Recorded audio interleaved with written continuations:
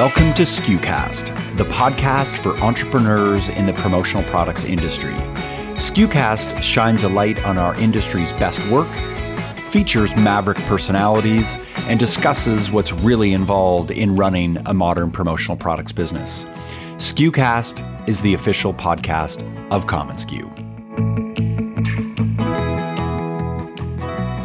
Do Nothing Club is a collaborative design project curated by Gabriel and Julian Trompeter based in New York City, focused on exploring the potential of connection through design.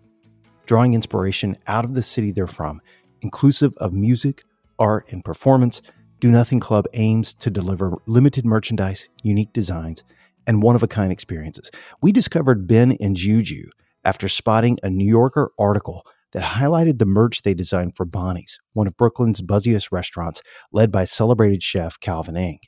The use of their bold design, their provocative play with messaging, and their creative philosophy is uniquely translated through the clever and creative merch they create.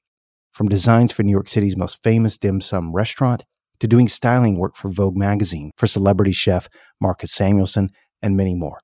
Do Nothing Club's Ben and Juju are two designers to watch. We love discovering emerging talent as they have a lot to teach us because of their perspective on what's trending, but more importantly, they combine trends with a progressive aesthetic that is woven into their merch and design craft. One example is when we talk about using straight line copy on merch as, in Juju's words, small-scale storytelling. Hey, before our episode, I want to mention this, that SKUCon, our in-person event held on Sunday, January 8th in Las Vegas, is sold out. But this year, we are presenting SKUCon Virtual on Thursday, January 19th. You can enjoy from the comfort of your home or office to hear Michael Bungay-Stanier talk about the 5-question leader, Nick Cesaris talk about Web3 and NFTs, and interviews and stories from the industry's most maverick thinkers. SKUCon is a great way to kick off your year with your team in a highly collaborative fashion. So stay tuned as we will be posting on how to register you and your team very soon, or head on over to SKUCon.com to join the waitlist now. Today's episode is brought to you by commonsku, the work from anywhere platform that powers your connected workflow, enabling both distributors and suppliers to process more orders easily and dramatically grow your sales. To learn more, visit commonsku.com. Now, on to our chat with these two very talented designers, Ben and Juju. And what I encourage you to listen for is how these emerging artists think about merch and how it can be applied to your customers. It's fascinating. Here's our chat.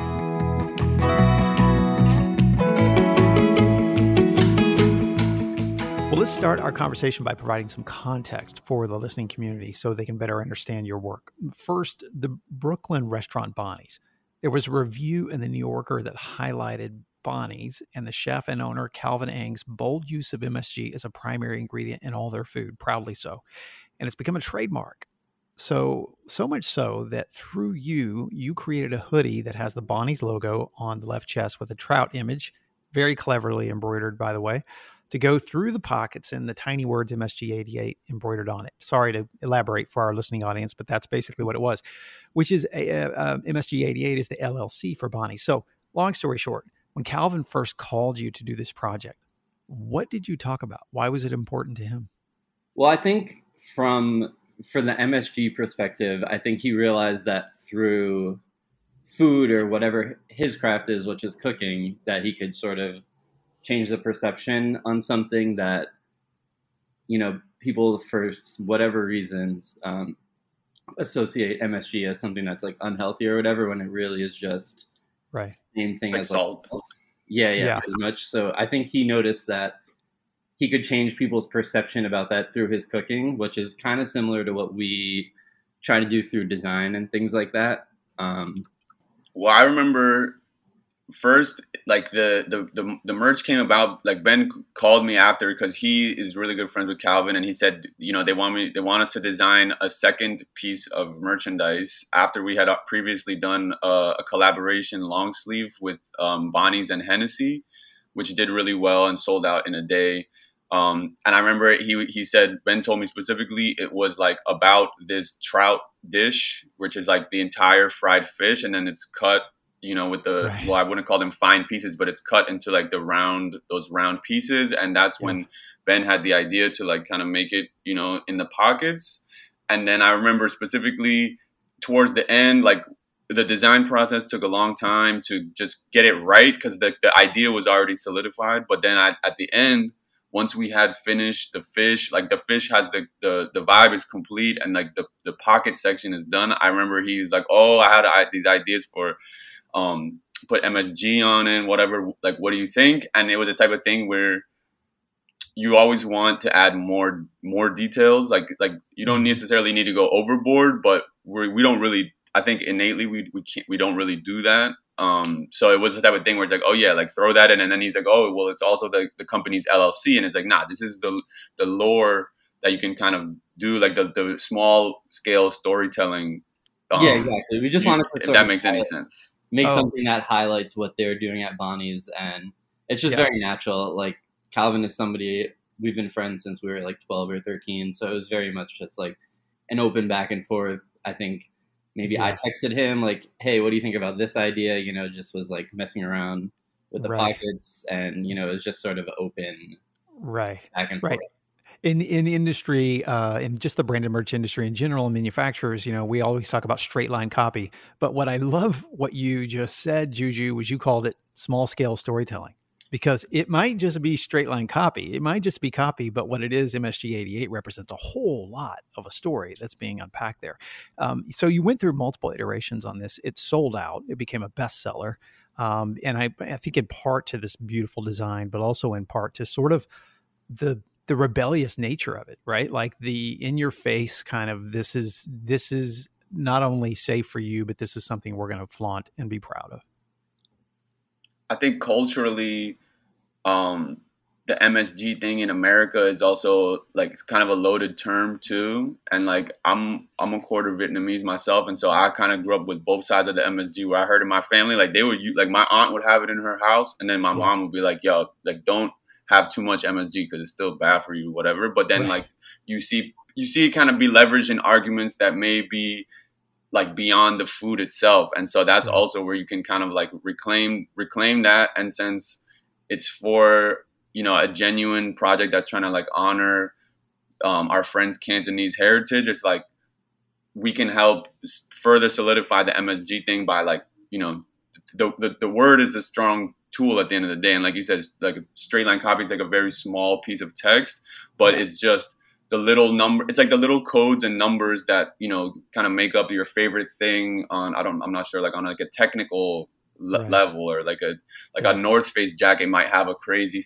like numbered series jacket. And like you it just adds to the kind of alpine, like vibe of it, if that makes any sense. Small details can do a lot when there's sort of a story behind them. Yeah.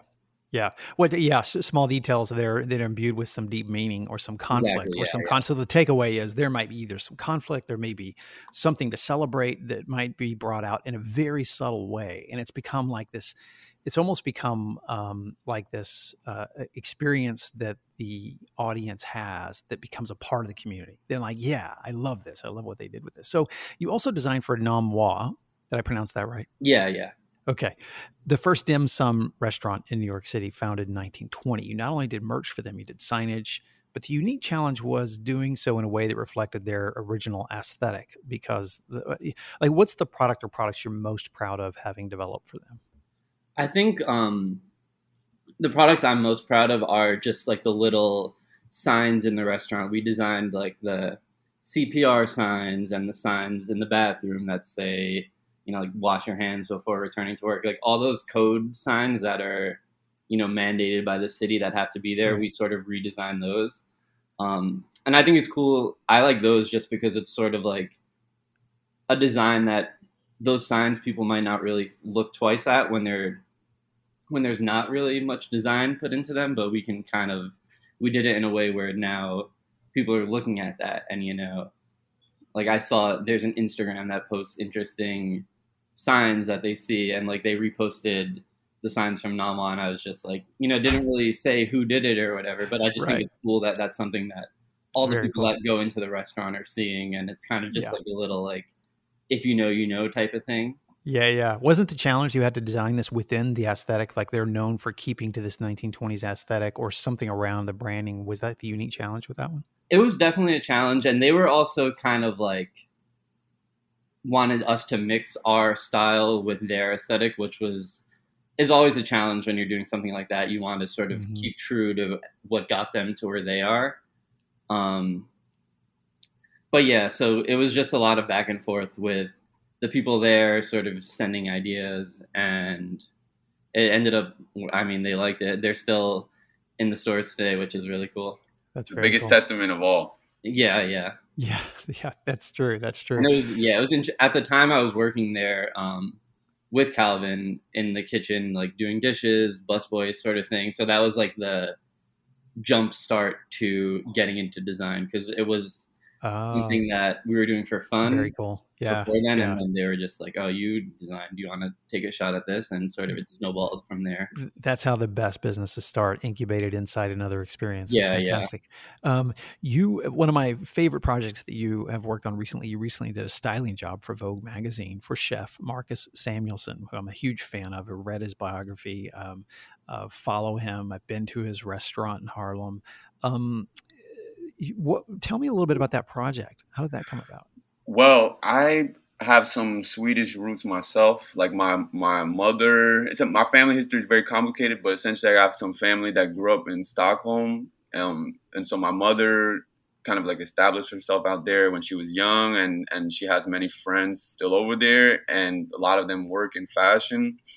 And so we had a family friend that, she showed interest in Do Nothing, kind of like on some, family, more of a family kind of thing. But it was many months ago. She asked me to kind of like do a model job for her. And then I happened to bring the clothes that day too, because it was like, oh yeah, she wanted to see them because she's like a really cool stylist that is working internationally. Shout out to Angelina. If you ever hear this, thank you for everything. And then, one day kind of out the blue, she literally messaged me and was like, hey, like, I'm going to be styling Marcus Samuelson, and I know who he is, because if you have any ties to Sweden, there's only X number of like really, really famous internationally known Swedish people, like from the modern times. And he's like top 3. And so it was like a huge like wow moment where like, when you're first working, like when me and Ben, like coming from like the Namwas stage where it was like, I knew Ben and we would do merchandise work together, but it was like prior to the place where we are now, like it's the kind of thing where, you look, if you were able to step away and look objectively, it's like, wow, these are the moments that we were looking, like I've been kind of working towards, but like you can't just like ask for them. They're going to fall out of the sky kind of. And so, we had to scramble to get everything right for Marcus. And, I think it is going to be published in October or November of like Vogue Scandinavia. So I can't wait to see it. But I do know we got a shirt that we made in like 2017, like this like sample shirt that, I don't think it'll even be reproduced, but it was something really special that like, we wanted him to keep it. They gave it back, but we really wanted to honor him, But it was a huge, huge like honor to be able to style an icon like that, because like what a guy! Like the legacy that he's leaving behind right now is really significant, and like he's a really cool, like modern day, like cooking world icon. Yeah, absolutely. What's your favorite, for both of you, what's your favorite merch piece you've created either for a client or for donothing.nyc/shop, which we'll link to in the show notes? So we recently made this knit sweater that's like woven, that sort of love it. It's colorful one. Yeah. I have it. I have it. It's paying like tribute to just like, I don't know, taking the train, like how that's cool. Pretty much that. Yeah. But I think every sort of thing that we're doing, because we don't come from a sort of fashion background or something like that. It's like, all right, let's try and make something that we don't know how to do, and then learn how to do it.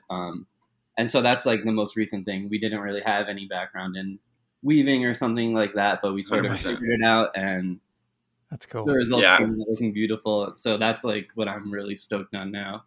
Yeah, that's cool. Juju, how about you? Same for me. That sweater, like, it's simply because if it had been, a few months ago, it would have been the puffer jacket, which we may or may not touch on later. But it's like like Ben said, it's like we don't come from like the couture background, so it's kind of like, I wouldn't say it's like daunting, but it's like it's a challenge to think like damn, like how do you make this from zero when you don't really know? It's like we know what we have to do, but what exactly do you do to make it right as well? And so it's extremely satisfying and fulfilling to receive like the sample, you know, and even if it's not right, it's like, wow, like a tangible object that you worked on with your friend, like, you know, like that's a really, really cool feeling that like I chase it. I'm not gonna lie to you. And so this knit was like the first knit that we did, and it took a little while for us to find the right people to make it for us and everything, and like get it all rolling. But it's like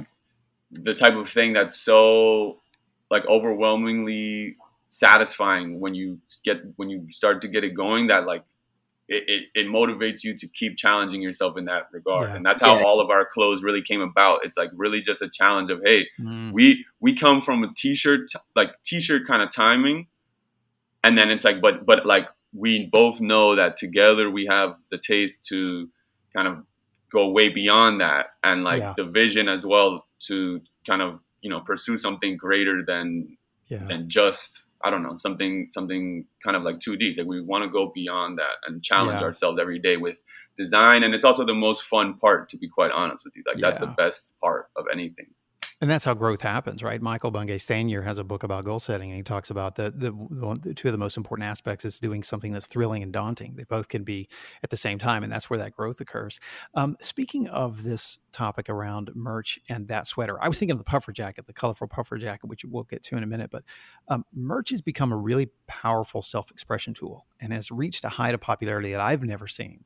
Why do you think it's so important to individuals and brands, Juju? I think, firstly, the nature of the world right now is so much of it revolves around branding, whether it's an individual or an actual brand or platform. It's like I think the nature of communication systems require you to brand yourself to kind of like not necessarily stand out, but like in order to reach audiences that you need, that are relevant to you, if that makes sense. And this is like the first facet that you can tap into as a consumer in order to feel connected to something bigger than yourself, if that makes sense. So like everybody makes merch, like you said, and it's like in a world where our purchases and our data and stuff kind of is a reflection of at least partly who we are out in the world in like the public sphere, then like the reflection of your clothing purchases would also, you know, play a large part in not only what it means to you and what you are kind of projecting for the outside world, but also like how the outside world might see you. Yeah. Yeah. Ben, how about you? You want to add to that? Yeah, I think you pretty much covered it. It's just sort of like, you know, people can sort of also show what they're interested in through things like that, and sort of find other people. Like there's a lot of times where people will come up to me based on what I'm wearing, and, you know, you strike up a conversation and you just find like common ground in that way. Yeah. So I think that's like an important part of it. A lot of, like Juju was saying, a lot of people's sort of personalities and stuff now relies around what brands they use, what for cooking, everything is branded, you know? So I think companies are starting to realize that, you know, regardless of what industry they're in, people that like their products want to sort of let other people know that, you know, they know about it and things like that. So I think that's why with things like, you know, restaurant merch now is something that we got into. I never really saw too much of like restaurant merch where there was like thoughtfulness put into it until more recently. I think a lot of brands are starting to realize the importance of it. Yeah, it used to be only the kitschy tourist exactly type T-shirts, which aged. I think they aged very well, but it's a different ball game now. Right, totally different ball game. Brands are realizing that they can make cool stuff, and people will want to wear that more rather than just, you know, like the thrift store sort of tease that like merch was back in the day. This is a great point. It's almost like you're designing for the deep fans versus the tourist who's just coming through to grab the memento you're designing for people who like get the brand, connect with the brand, and want to identify with the brand. Yeah, Let me ask you this, and we'll stay on with you, Ben, for a minute, and then we'll go to Juju. How do you think about design when it comes to merch? And I know I'm asking a very big question because most artists and creatives, when you ask them to talk about their process, Bob Dylan was a great example of this. He would just shut down in interviews. He would block. He wouldn't, because it's a difficult, right? Yeah, do you just follow your instinct when you design? Do you have a process that you can loosely define? Like, what is it for you, Ben? Yeah, this was one of the questions that when we were going through them, we were sat and like, what do we actually do? I think it sort of is kind of like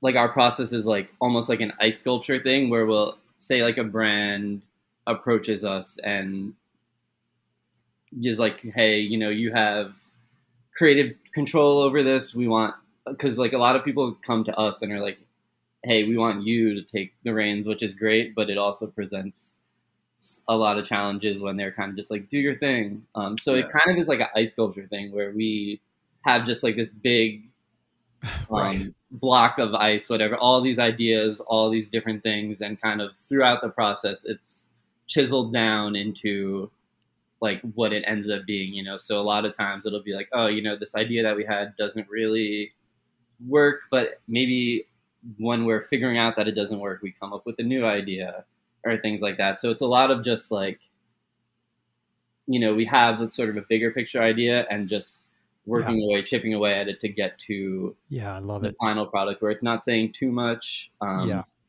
just gets the point across exactly. The analogy is wonderful though. You're basically sculpting, right? Yeah, you're chipping away things. Juju, any comment before you want to move on? It's the back and forth, like the discussion, because like there's multiple levels of discussion and like compromise, you could say. So it's like me and Ben are going back and forth because usually the ice block, like the block itself, will be the first person's idea, and it's like we do go instinctively in our process where like we both trust each other's gut idea, where it's like, oh wow, your first idea probably is the good one. But then we're going to have to go back and forth with logistics, with the client, with reality, with whatever the factors may be. And that's where you get like that final, outcome, the ice sculpture in question. Right. When we were talking earlier, one quote I actually wrote down from I think it was you, Juju, but it may have been you, Ben. Here's quote: bootlegging. So something you love to talk about was the phrase bootlegging, borrowing ideas, right? Bootlegging stuff as art and provocativeness, and the idea of taking sampling with music and applying it to merch. This leads me to a question to ask you both. Where do you find your influences and inspiration when you're designing merch? Like, what are some of the filters that come into your head in your normal course of just life and living that influence you as a designer, Juju?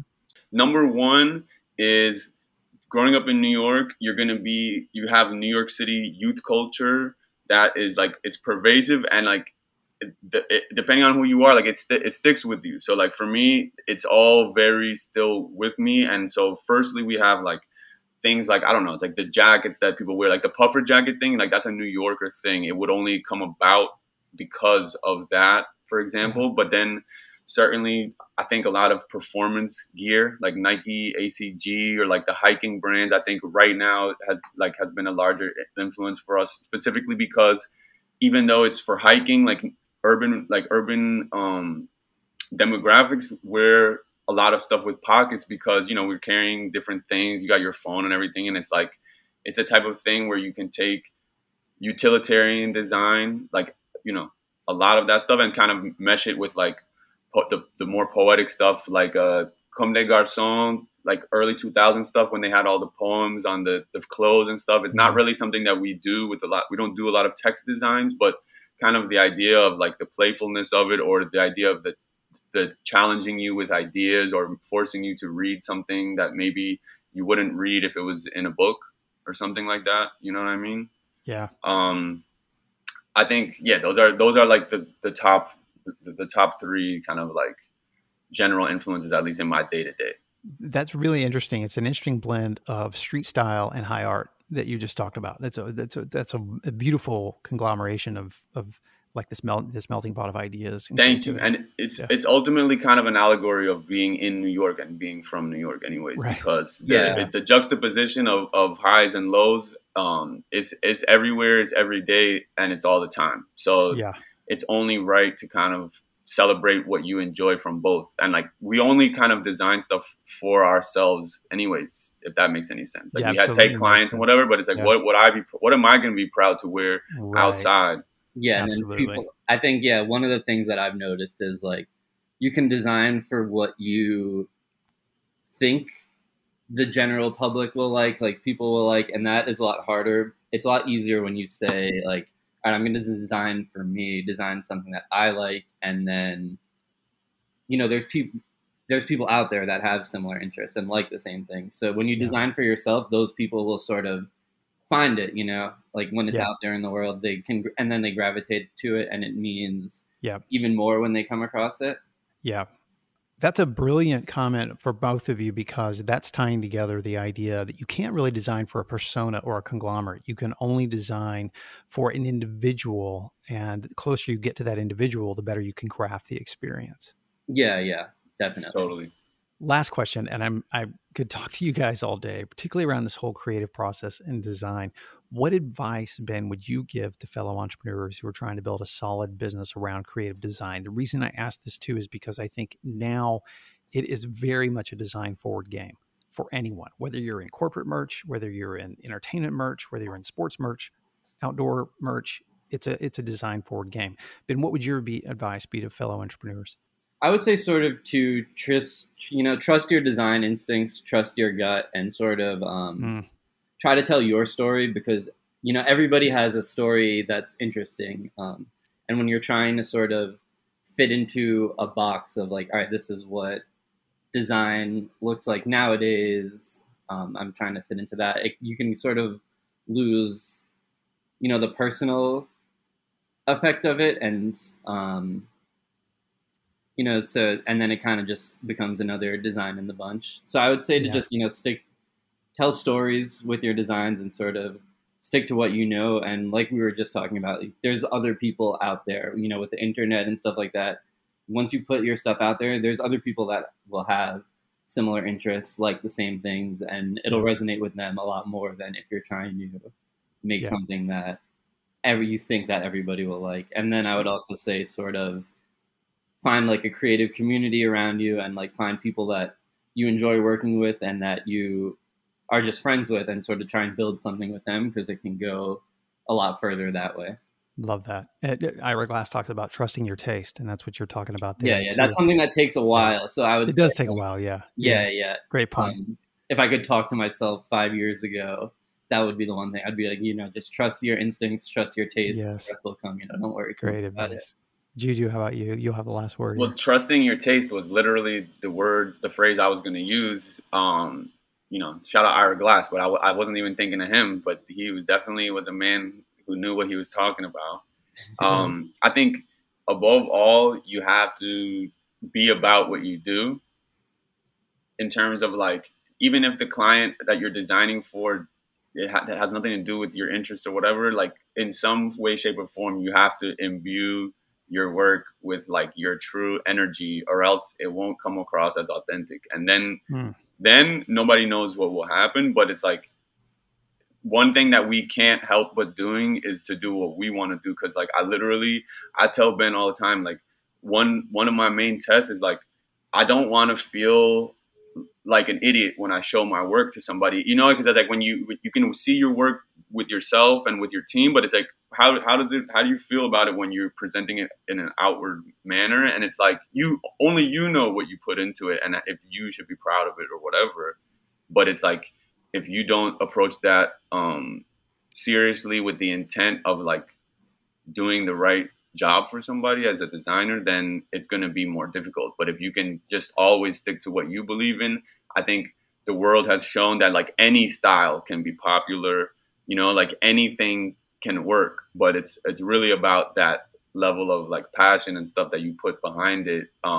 Firstly, that will like light the fire. And I think also what Ben said about the team is essential. Like, you're definitely not going to be doing this by yourself. So find the people that you believe in, that believe in you, and that, like he said, that you could be like, ideally, you want to be friends with your team. Like, there's no question that to me, there's no greater glory either. Like, that's the ultimate dream. Like, I mean, from childhood, so it's like, keep it's like that kind of saying, like, never grow up, you know, like keep that same childlike wonder about your art and see how everything else falls into place. But so long as you never let go of that, like, you will find riches one way or the other, whether it's in your heart or in your wallet. It's gonna, like, something's gonna give. I love it. Yeah. Sorry, can I add one more? Yeah, thing? please. Like we were talking about earlier, I just remembered it. Sort of, I would say to somebody starting out, like, appreciate the journey or whatever, you know, like the small things. Yeah. A lot of times you can get lost in the bigger picture and stuff like that. But I would say, like, the small things, you know, having your design hanging up in a restaurant that you like, or, you know, you make merch and then you are walking on the street and see somebody wearing it. And when you know, the further along in the path you get, the less sort of exciting that might get when, you know, you have a bunch of deadlines and stuff like that. But like Juju was saying, like, try to keep that childlike sort of wonder towards things and just, you know, appreciate the journey. Because when you zoom out of the bigger picture and look at, like, all those steps, you kind of realize, you can see, like, where you're coming from, where you're going, and it just makes it special. Yeah, I love it. Guys, thank you so much. I really enjoyed chatting with you both. And I want to catch up with you later down the road so we can catch up with all these new stories and new designs that we're creating for all these amazing people. Certainly. So we'll talk to you soon, my friends.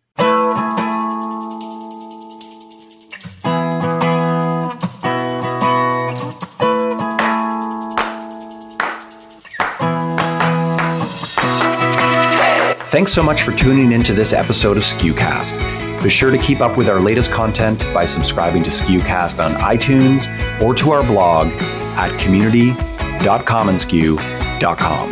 Until next time, friends, thanks so much for listening.